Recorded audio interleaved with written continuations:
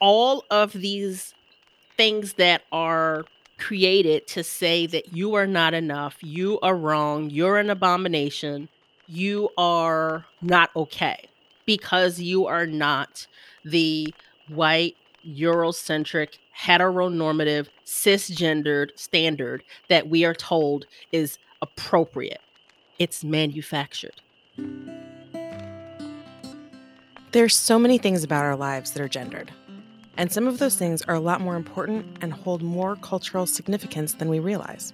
That is, until we have a kid that comes out as trans, and then all of that privilege you had and all of that mental energy you didn't have to spend on thinking about all of the ways in which the world wasn't set up for your child are gone. Now, I should be clear, when I say we, I'm talking about cisgender, heterosexual, white people. People of color, which I am not, have a lot more awareness about the ways in which the white Western world was not built or designed for them. One of the most common conversations I have with white parents of trans kids, usually pretty early on, and always because they bring it up, is about their awareness of exactly how much privilege they have, and also how much it sucks to lose it. You're listening to Camp Wild Heart, your guide for raising a transgender child and nurturing an affirming family. I'm your host / head counselor, Mackenzie Dunham, but you can call me Mac. Before we get started, I want to make some announcements. First, if you're a first-time listener, or if you found us and have just been listening along but haven't actually gone back and listened to the earlier episodes, you need to pause this episode and go back. There's a method to my madness, and season 1 is full of stories from parents just like you, and it really is the best place to begin. Second, we are actively working on building a community for you. We have a Facebook group called Camp Wild Heart Community, and it's totally private. And then we have a Discord server, also totally private. If you want access to the Discord server, you actually have to email, and we'll screen you and make sure that you're legit, and then you can have access to it that way. The email address is camp@wildheartsociety.org. We're very serious about your privacy. And then the last announcement I have, which I'm super excited about, is that we're going to have real life Camp Wild Heart this summer. You can join us or find us at Sequest State Park in Washington State. Come unleash your wild heart. Join our thriving community of families as you experience the magic of summer camp. For more information, go to wildheartsociety.org/events/camp. Now that that's done, on to the good stuff. Today, we're talking with Erica Courdae about culture, hair, privilege, gender, and race. Erica is the host of the podcast Pause on the Play and has built an exceptional community of listeners that are showing up and exploring ways to make their values more explicit at work and at home. She's curated connections and learning experiences that will help anyone challenge harmful norms, show up as an imperfect ally, and live in alignment. I was on her podcast last year, and you can find Pause on the Play on all major streaming platforms. And learn more about Erica and the Pause on the Play community at pauseontheplay.com. Enjoy. Erica, thanks for being on the show. I'm so excited to have you here. I'm excited for the multiple layers of conversation we're going to have and the expertise that you bring to the table. I want to start by just, can we just start with how did you end up doing this work? Sure, I can do that. Thank you for having me, Mackenzie. I'm happy to be here and to have all the places this conversation will go because I like conversation that goes everywhere. I have a happy space for it inside of me. That's good because I'm random. Oh, so am I. Trust me. I'm here for it. So I have been in the beauty industry for over 20 years. That was the thing that I wanted to do from a pretty young age. I wanted to do that in high school.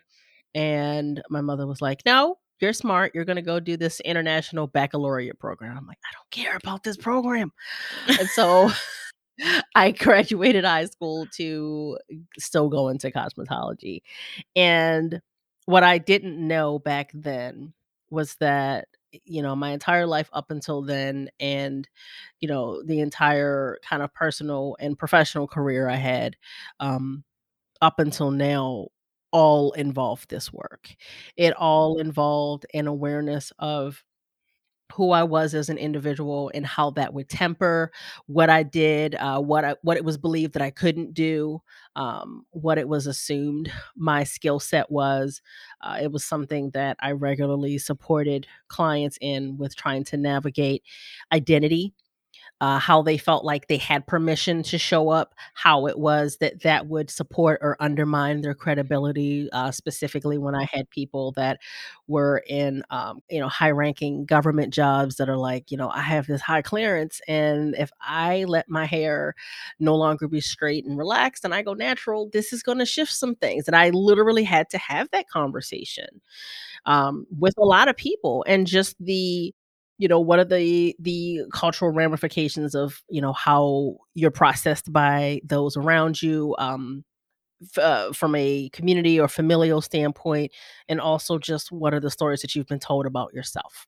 What are you supposed to look like? What is a woman supposed to do with her hair or not, based on her size, her age, her positioning in life of being a parent or not being a parent, just all of these things. And it's like, I had no idea that all of that was really conditioning me to do the thing that also all of us that are hairstylists know, like, we should be paid therapist rates, Oh, not to yeah, take it away, but like, people come, totally. they tell us stuff and it's like, I didn't ask for this today, but I can't turn you away either. And so I've held space for people my entire life, and then being able to take it and to create an entire brand and way of interacting with people, um, and being able to bring all of these skill sets together, my desire to utilize my empathy as a tool to support people in investigating the norms that they prescribe themselves, and to reconsider what other people's normals are, as well as they just evolve through life, has really set the stage and continues to evolve for me what it means to be in the diversity, equity, and inclusion space, but also to be a coach. Yeah. I'm curious about when you were in high school and you were like, "I'm gonna go into cosmetology." Mhm. Um, would you have ever dreamed that this is where it would have led you? No.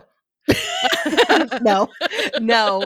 I went to a high school that, even to this day, still has cosmetology as a trade. So it was the type of school where you went to school and you could learn how to do something, which to me made sense. It's like, great, I can learn how to do something and it will support everything else I do as soon as I come out. So to me, it was like, oh, this is a win-win. My mother did not see it that way. And but it's also something that I think from a societal standpoint, people don't hold trades in high regard, but they love the trades being a service that they have access to. And me wanting to do that did not mean that I couldn't do anything else. It didn't mean that I wasn't smart enough to do anything else. It was because I enjoyed it.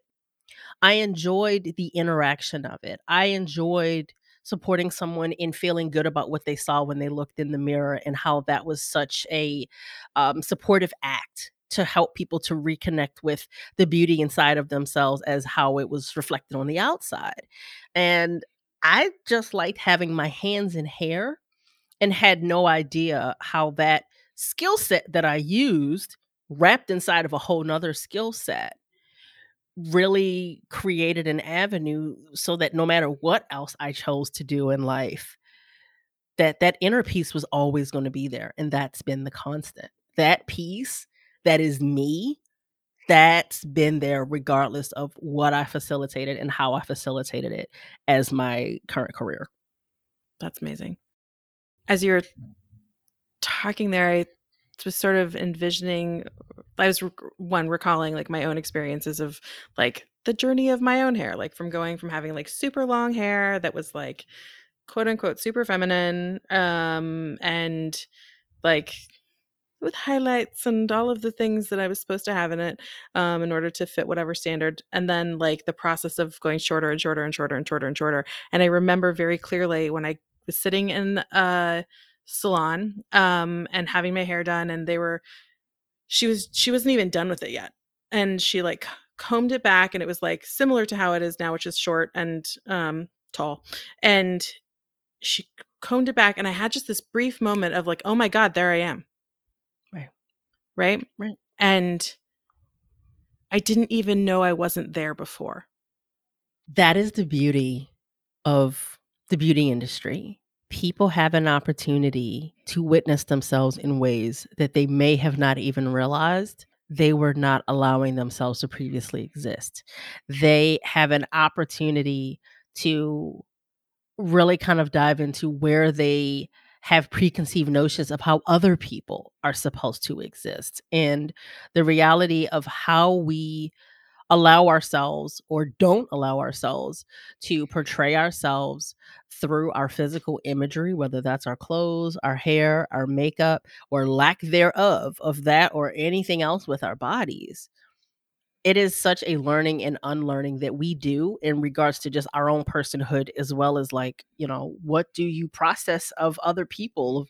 What's the assumption of if you see somebody that has this type of hair or whatever that might be? And I think back of when I was younger, and there were very clear assumptions of what it meant if a woman had short hair, or a quote, I'm using air quotes here, a short hairstyle that wasn't feminine, or if you had really you're not supposed to have long hair when you get older, or as somebody that had a relaxer when I was younger and then grew it out and went natural, and now like I am today, like I'll wear head wraps, and it's like there's an assumption of who you are and how you are, how much money you do or don't have, what does that mean about your spirituality? There's all these stories, and it's like this just makes it easier for you to try to pass judgment and quantify me when you have no idea about me, and all that does is tell me that you don't know yourself. And what, tell me more about that. Say more about that. How does it tell you, "Oh, you don't know you?" Because when somebody is so, like, just hell-bent on, I need to easily and quickly quantify who and how you are based on not even having been in a conversation with you, but based on the decisions that you made today, I want to know who you are, and I need to be right about this being your truth. When if you were secure enough in your own truth, you wouldn't have a need to push your preconceived notions on me. You would have enough security of your own that you don't have any fear of me taking up more space. It wouldn't be a threat to you. There would be there wouldn't be something that took away from you if you didn't know about me. Because anytime people don't know, that invokes fear. And so your lack of being able to know me somehow has become a reflection of you, when me has nothing to do with you. Nothing. Can I just ask, at what point in your life you learned that? It's still learning it, because we are beings that desire to be accepted and to be in community. I mean, if I simplify it down to almost an animalistic place, we're pack animals. Yeah. We're not really designed to not operate with others, to not be interdependent on one another. So there's an understanding of that, and yet there will always be experiences that will come up to challenge just how well you know it. Like, do you really know it? Are you sure? Like, you know it here, but I'm gonna give you a little piece of nuance on this one, just to test you again, just to give you another piece to kind of pull back the layer of your own unlearning of how you were programmed without your consent, of how you process yourself and others. And so there's always this place of, as much as you think you know it, there's always more to learn, to know, especially when you go from just the familial or personal pieces, and then you go in a professional space, and then you have socioeconomic status that shows up. You have all of these additional societal indicators that become layers of how all of these things get filtered and processed in our heads and in our hearts and in our bodies. And we're constantly just having to pull back that veil and figure out, where am I in this right now? Yeah. Which really takes a lot of humility, It does. which a lot of people, especially adult people, um, especially white adult people, don't really have a lot of. There's like this rightness, like the rightness of whiteness, right? Like this idea of like the white way is the right way, and um, that's and that doesn't just apply to race, right? Like that is how white people approach so many things. And so the idea of approaching things with curiosity and not knowing is really difficult a lot of the time. It is, and so much of it, it's obviously, really simplifying it, but I think so much of it comes from that place of, if you don't know or you're not sure, what does that mean about everything else? And so whenever you leave any space for questioning or that curiosity of what could be different or what if, you risk the unraveling of everything that has been. Oh That's yeah. scary to a lot of people who their entire existence and way of being is based on all of those things staying intact. And the minute you start to pick that apart and you see that, there's no foundation under this house. There's no insulation in these walls. There's nothing here. It's like, "Wait, wait, wait, wait, wait, no, you don't see that." It feels very, The Wizard of Oz, or, like, from the movie The Wiz, of, like, you don't look behind the curtain at Oz.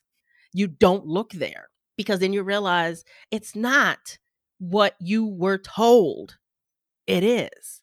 And all of a sudden, it's like, "Oh, really? That's what's here?"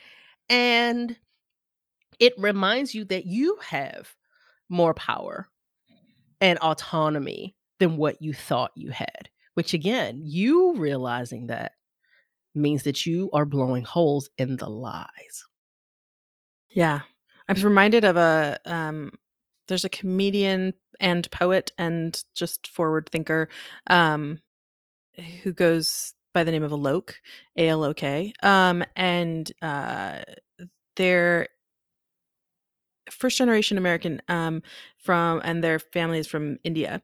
And um as a trans person, um they showed up to their grandmother's house with a nose piercing, which is in Indian culture something that is for women. And this person is AMAB. And their grandmother said to them, "How could you do this to me?" And the and Alok said that they realized in that moment that the betrayal was really, how could you show me how much of my life was wrong?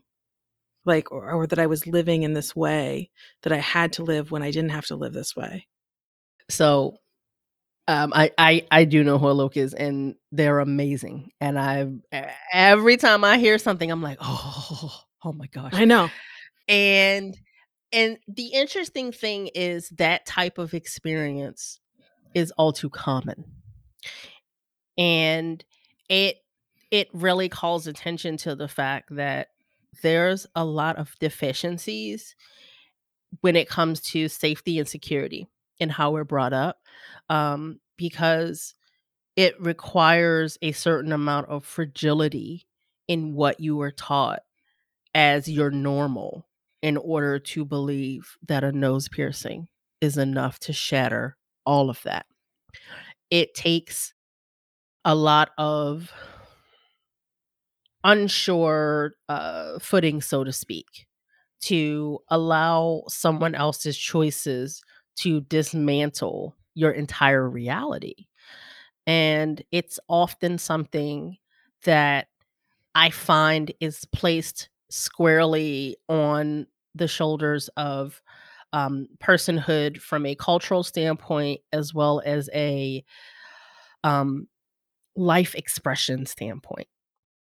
Um, there's the I don't feel like I'm saying anything that no one knows of, but I'm gonna say there's a show called Pose, like, duh, of course.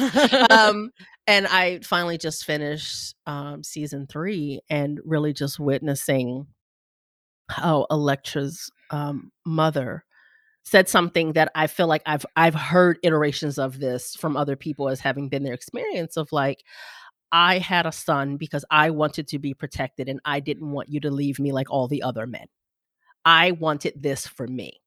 And so this putting this responsibility on this child to care for you, to be your savior, to be the reason why you have hope and redemption in an entire group of people where you have lost all of that. There's a lot of onus that people put on others to fix their trauma. Yeah. And it's not okay to force someone's expression of themselves, their whether it be their it's coming from race, if we're talking about gender, if we're talking about religion, it insert thing here. It's not okay for me to have to shift the way that I experience this thing called life because you need a do-over or you need reassurance. That's not what I'm here for. Yeah. And that's, I think, an even, I mean, person to person, right? That's one experience. And then within families, like it's even more entrenched and more enmeshed. And it's so much harder to even pull apart.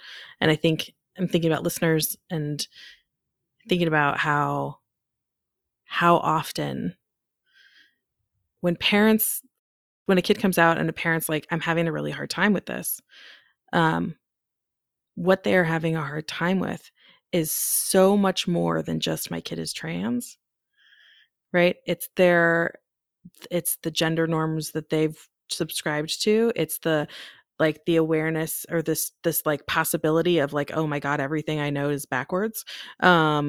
It's I've been spending my entire life trying to not make waves, and here we are now wave makers.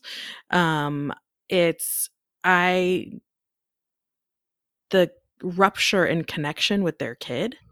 And it's so much more complicated. Or not complicated, but complex, I think is a better way, Right. right? It's layered and it requires, in order to move through it, it really requires self work. It does. It And I think does. that that's something that a lot of parents are like, they bring their kid to therapy and they're like, here, fix this. No, And I'm, no.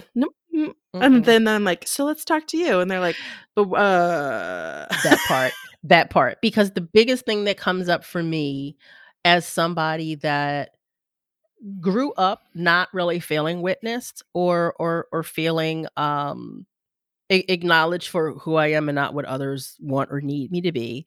And still even as an adult, I can use a random example of just the fact of like I communicate the way that I communicate. And for some people that's not linear enough or it's not clear and simplified enough. And it's like, well, this is what I do.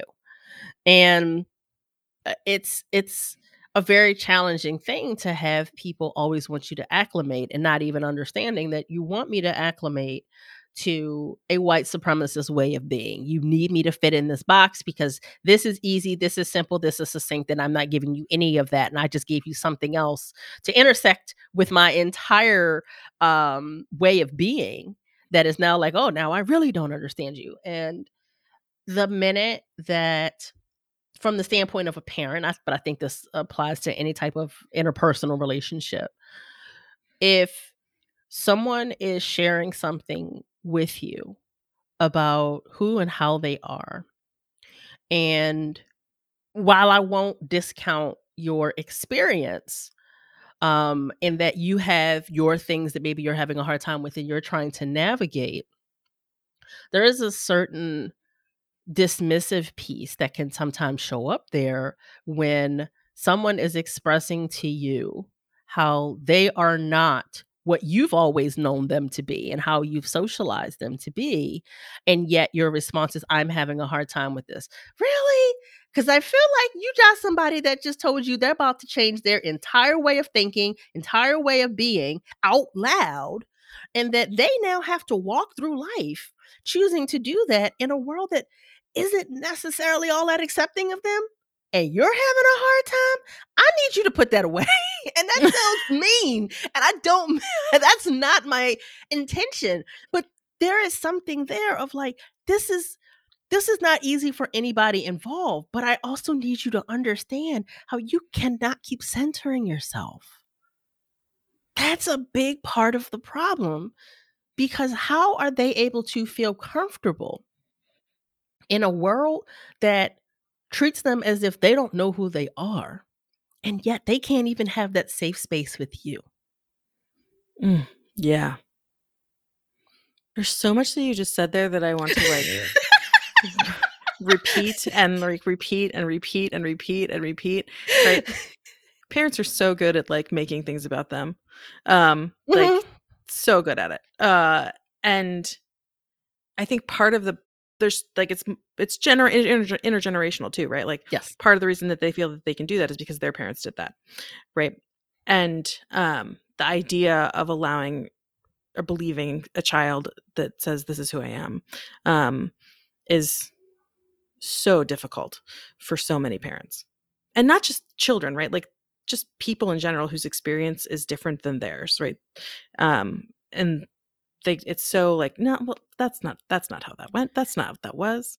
You have whole people that grow up and they're like, you know, mom or dad or whoever, they're like, "I don't like to cook." "Oh, no, it's not that you don't like to cook. You just haven't done it enough." "I just told you I don't like something. You just told me I don't even know what I like." "Okay. Yes, that makes total sense." And then you wonder why not only is your connection with them fractured, but then they struggle with how they relate with other people. They have trouble with how they're able to own and utilize their own voice and opinions and realities and experiences. You are invalidating them and you wonder why they constantly feel invalidated and they struggle with interpersonal relationships. Our parents fucked us up. I'm sorry. They messed us Yeah, up. they did. And, like, they did because they were also fucked up, Mhm. right? Like, it really is generational. It You can is. see it. So, like, that thread just weave right on down, and cycle breaking is so hard. And India brought this up. We were talking about this, and it's the fact of how, like, if it was this bad at some point, and each generation is trying to dismantle something, it's like, well, if you look at it from that perspective, like, it's better. We still got a lot to do. But if you and we were talking about this specifically with black families, how the generational trauma, like if we look at where, you know, not very long ago we were enslaved, and you look at where it is now, it's like some of it's still trash. And eh, we gotta acknowledge progress, I guess. And it's like, oh boy. Right, it's like, I guess, somebody I was talking to the other day said them it was pretty awesome. We were talking about, access to healthcare for trans people, and, um, the argument was brought up, like, we're making baby steps, right? We're making steps forward.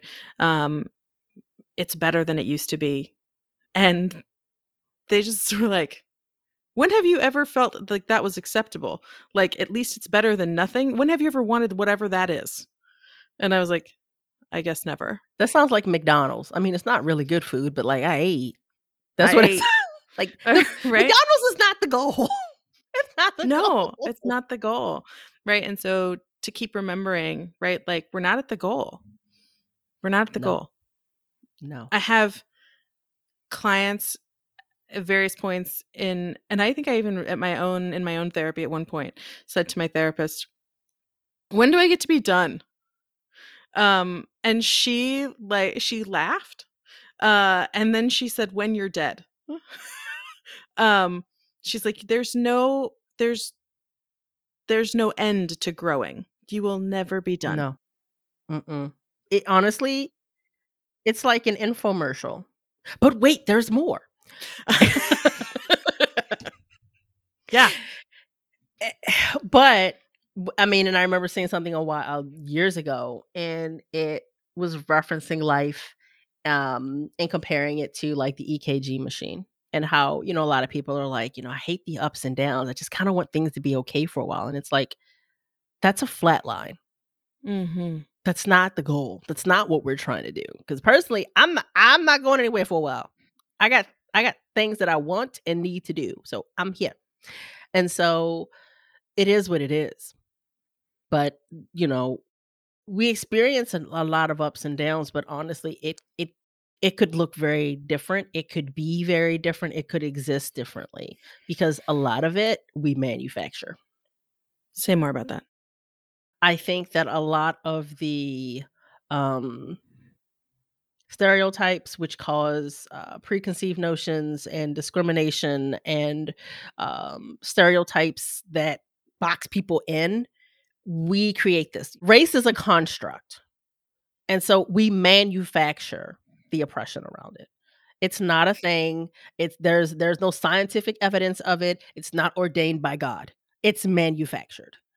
Any of the horrendous stereotypes, prejudices, and things that are thrown at anybody that is LGBTQIA plus and any of the intersectionality that comes along with it, it's not based in religion or science that something is not right with you. No, something is wrong with people that won't just leave you alone. Yeah.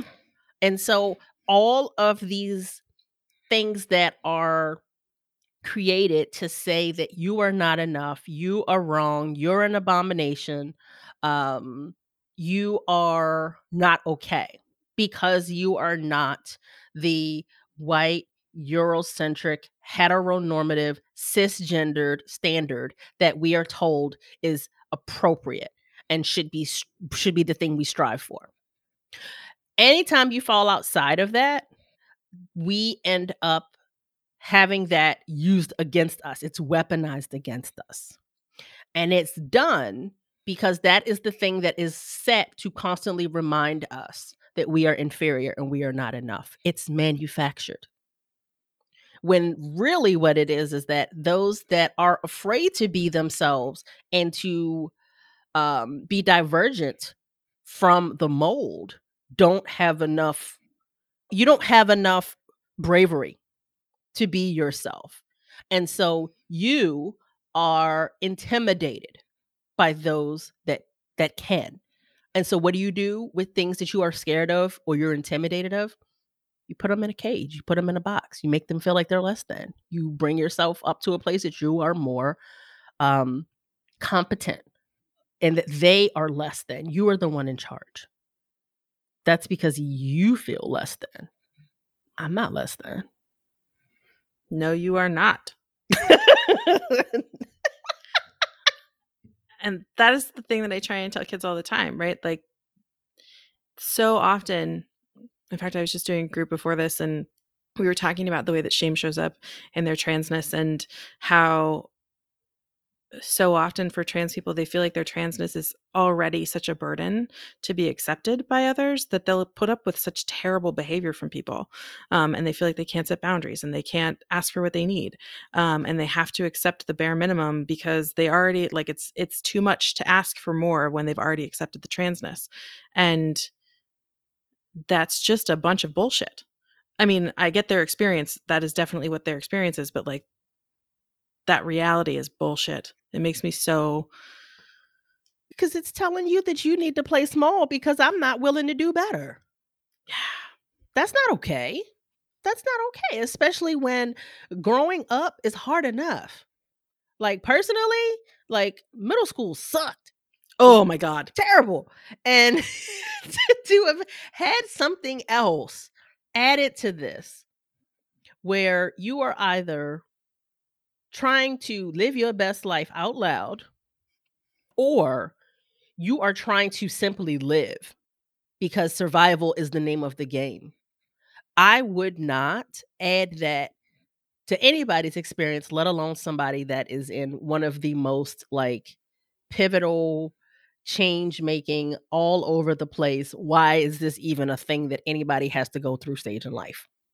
Yeah. There's way too much going on as a general statement. And then to know that there are people who have so many other things that are happening because, you know, socioeconomic status and inequalities do contribute to our realities in so many ways. And then we want to add something. Oh no, baby, I'm sorry. You don't deserve to have to be this. And I am sorry that because of what your parents went through, that they are not able to let you be you. I am sorry that because of what they went through, they can't navigate it or they're having a hard time being strong enough to defend you when other people are being assholes. And the acknowledging that they have their own trauma, because then they have to acknowledge, well, what did I not get a chance to go through? Because we are raising kids very differently. Some of us because we choose to, some of us because the world is doing it differently. And you're having to question stuff that you never questioned before. And they're making you have to unravel your own stuff.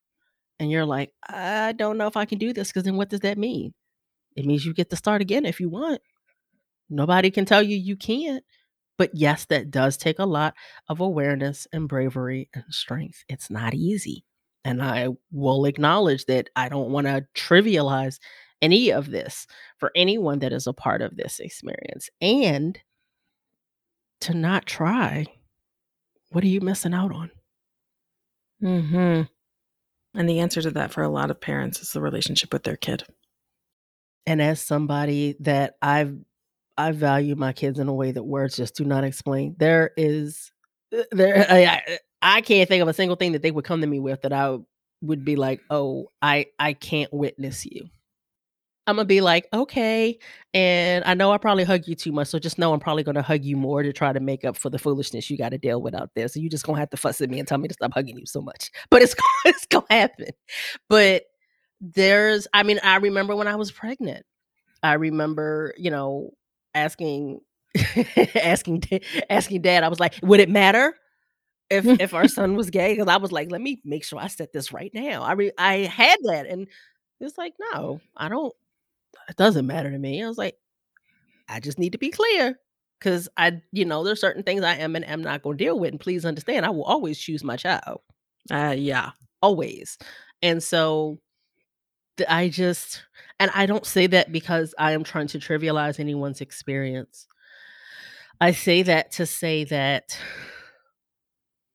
even if it was challenging for me, even if I had my own things that I had to unravel or I had to reprogram, I can't think of a better reason to do it. Couldn't think of a I love my children fiercely, fiercely, and I'm willing to endure what I need to in order for you to know that you have a safe space in this shitty world. And what a beautiful way to show up for your kids, right? Like if we're looking for motivation to face these hard things, these like these early life traumas, the attachment work, the connection work that parents so often need to do. Um, Such a gift to be able to like I go to therapy every week. I do this like I'm doing the hard work so that I can show up for my kid in the way that my kid needs me to, and I don't have to put it on them. And I can create that safe space. I can be that safe landing spot, and they know that no matter what, I got them. Well, and let's just acknowledge that it's a big thing to one normalize therapy and mental health as a whole. So Yeah. that in itself, because things like whatever it is that they need. So like we do sleep music when we go to sleep. Things like meditating.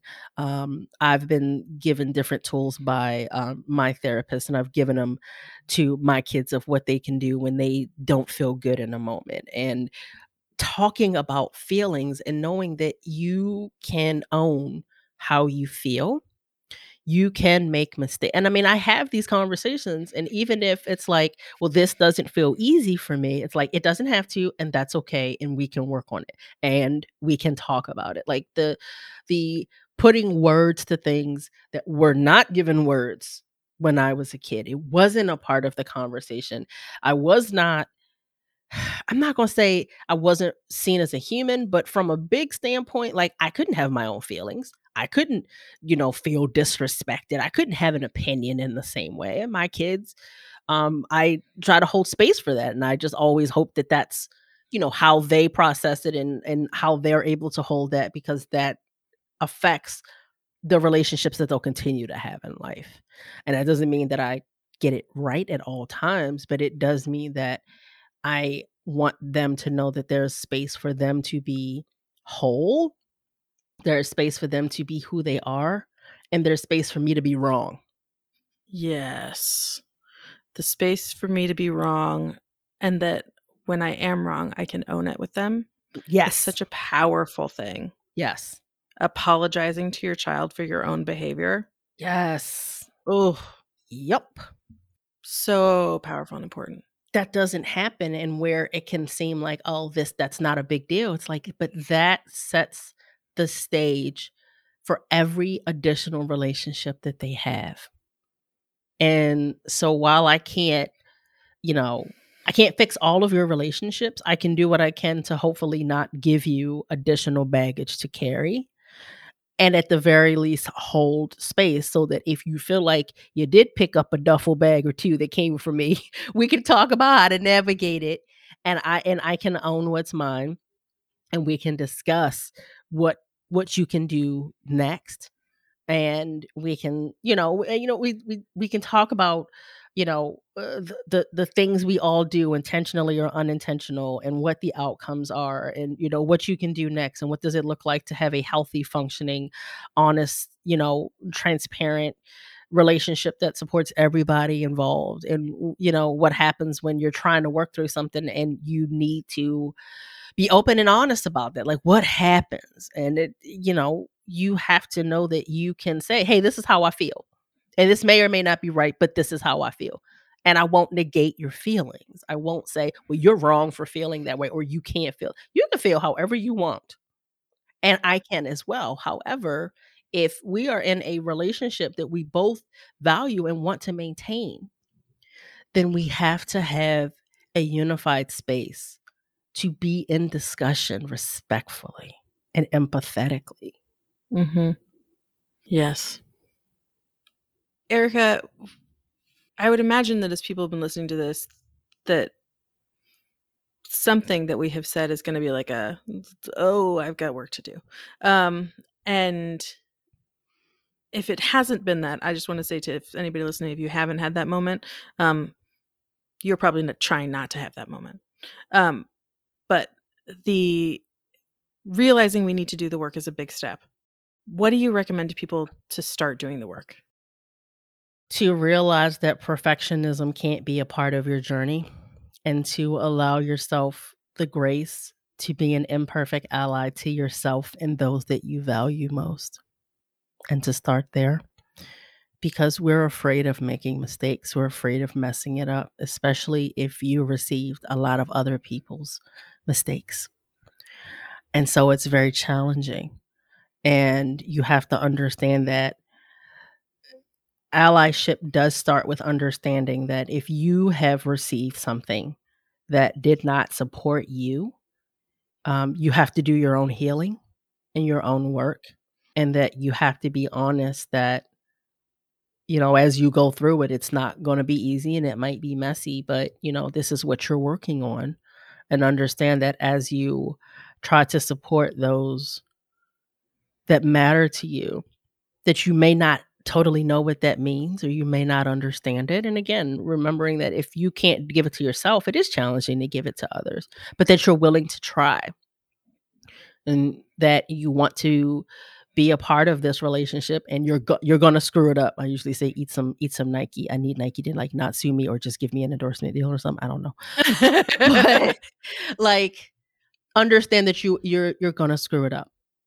You're gonna put your foot in your mouth, you're not gonna get it right, but that you're willing to learn through that, and you don't wanna just let it be, "I screwed up," to use as an excuse for not being willing to learn better, but that it's an opportunity, and that you are willing to be in this, relationship with this person, and giving yourself grace and asking them to do the same, and that you'll like, I'm trying.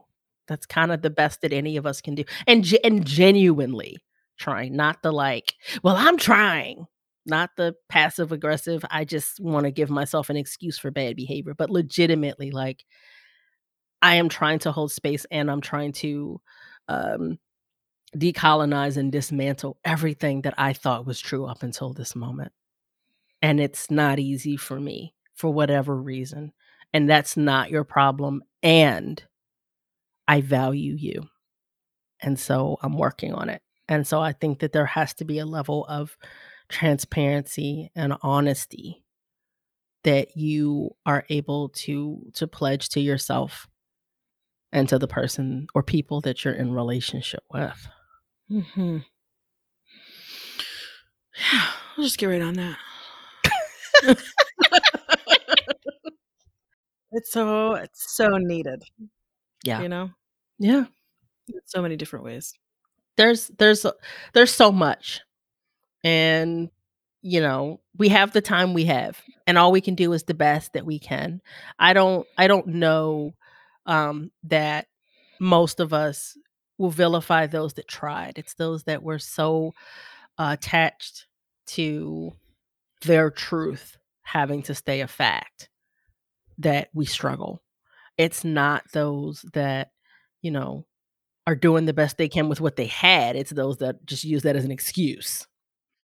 Can I ask, I'm curious about what your thoughts are about, what I like to call the fence sitters. Those who are like, "I just wanna be friends with everybody and not really take a stance, just wanna be neutral," right? This idea of, like, I can just be neutral and I'm not actively contributing to the problem, but I'm also not actively contributing to the solution.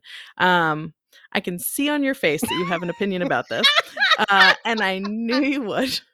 You are not Switzerland, people. S You're not no, because if you're not a part of the solution, you're part of the problem.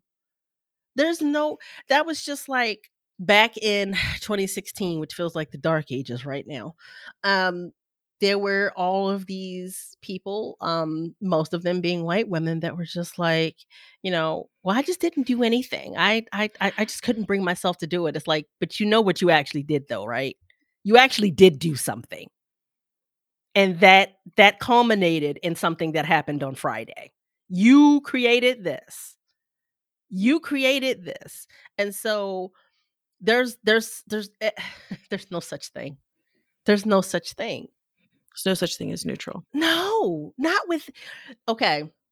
If I'm walking down the street and somebody calls me a racial slur, and someone's like, "Well, wait, wait, wait. I mean, I don't wanna, tell this person that they're bad. I mean, I think we could." There is no conversation to be had.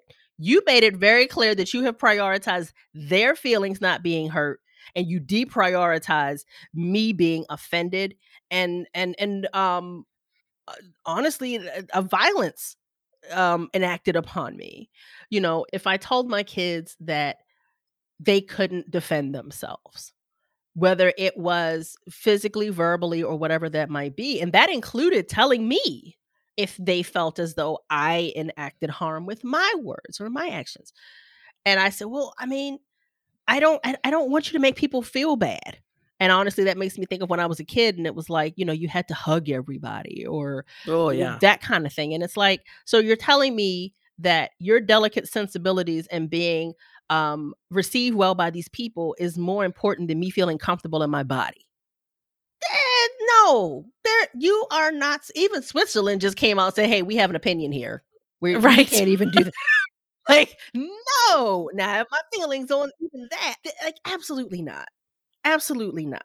Now, you have to work through whatever your own stuff is. Like, I can't tell you what to do, but I can tell you that by not being active in supporting somebody feeling safe and secure and whole, if you are not in support of that, then you are against it. There's no way around that. There's no it's like, what but I mean, I didn't enslave people, but you still reap the benefits of it. You didn't turn any of that away, did you? No. Nope. Like, no, that's not a real thing, and that's a cop out, because that means you want it to be easy, because the other work is hard, you don't wanna do that. Yeah. Nope. Yeah. Nope, nope, nope. Okay. Well, thanks for weighing in. Knew you'd have a good opinion. Uh, Erica, I'm gonna wrap us up here, and I just wanna say thank you so much. Do you wanna say a quick few words about Pause on the Play? Sure. For those that are not aware, Pause on the Play is it's an entire brand. It is myself and my co-founder India Jackson that we've created. We do master classes with people to begin to figure out more about their values. However, kind of the big centerpiece of Pause on the Play is Pause on the Play, the community. It's a space where you can come in and learn from the uh, large array and growing array of evergreen content that talks about appropriative language, how to be an inclusive leader during troubled times. It takes you through DEI foundations. There's so much happening in there, and that's not even including the powerful conversations that we have with one another to amplify the types of change that we want to see in the world, being able to navigate where we are trying to figure out how to be better imperfect allies for ourselves and one another, and just letting one another know that, hey, you're not doing this alone and we're here for you. And so it's been an absolute honor to create this space that is off of Facebook, so you don't get lost in cat memes and fake Good news. call. um, that really does give you a space where you can explore, you can really figure out how to navigate, and you don't have to be perfect doing it. So we're just so proud of Pause and Play the community. It's been amazing to grow, and it's humbling to just kind of witness the effects of it. Yeah. I'm so honored that you came and talked to us today. And I will make sure everybody's got links to Pause and the Play, both the podcast and the community. And I look forward to talking to you again someday. Thank you, thank you, thank you. Of course, I love having you on my show, and I'm so grateful for you to have me here. Thank you, Mackenzie. So welcome. Thank you.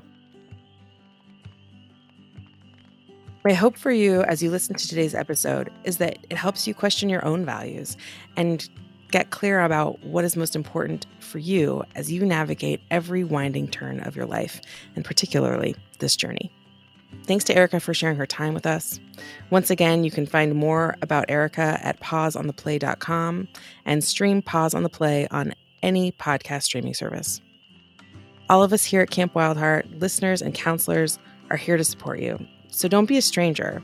You can reach out to us on Instagram as wild.heart.society. We have our Facebook group, which again is called Camp Wildheart Community, and it is a private group, so you do have to fill out a questionnaire, and I will approve you. And then we have the Discord server, which I already explained. You have to email camp@wildheartsociety.org in order to get access to it. If you have questions that you need answers to, or more support, or if you just have a beautiful story that you want to share about your own family, please don't hesitate to email me, camp@wildheartsociety.org. And I am the one that reads those, just to be clear. Thanks again for showing up here and for your kids. Be sure to subscribe for free to the podcast so you don't miss future campfires. And give us a rating. Rating the podcast helps other people find us, and we want to make sure that anyone who needs us knows that there's a spot for them at Camp Wildheart.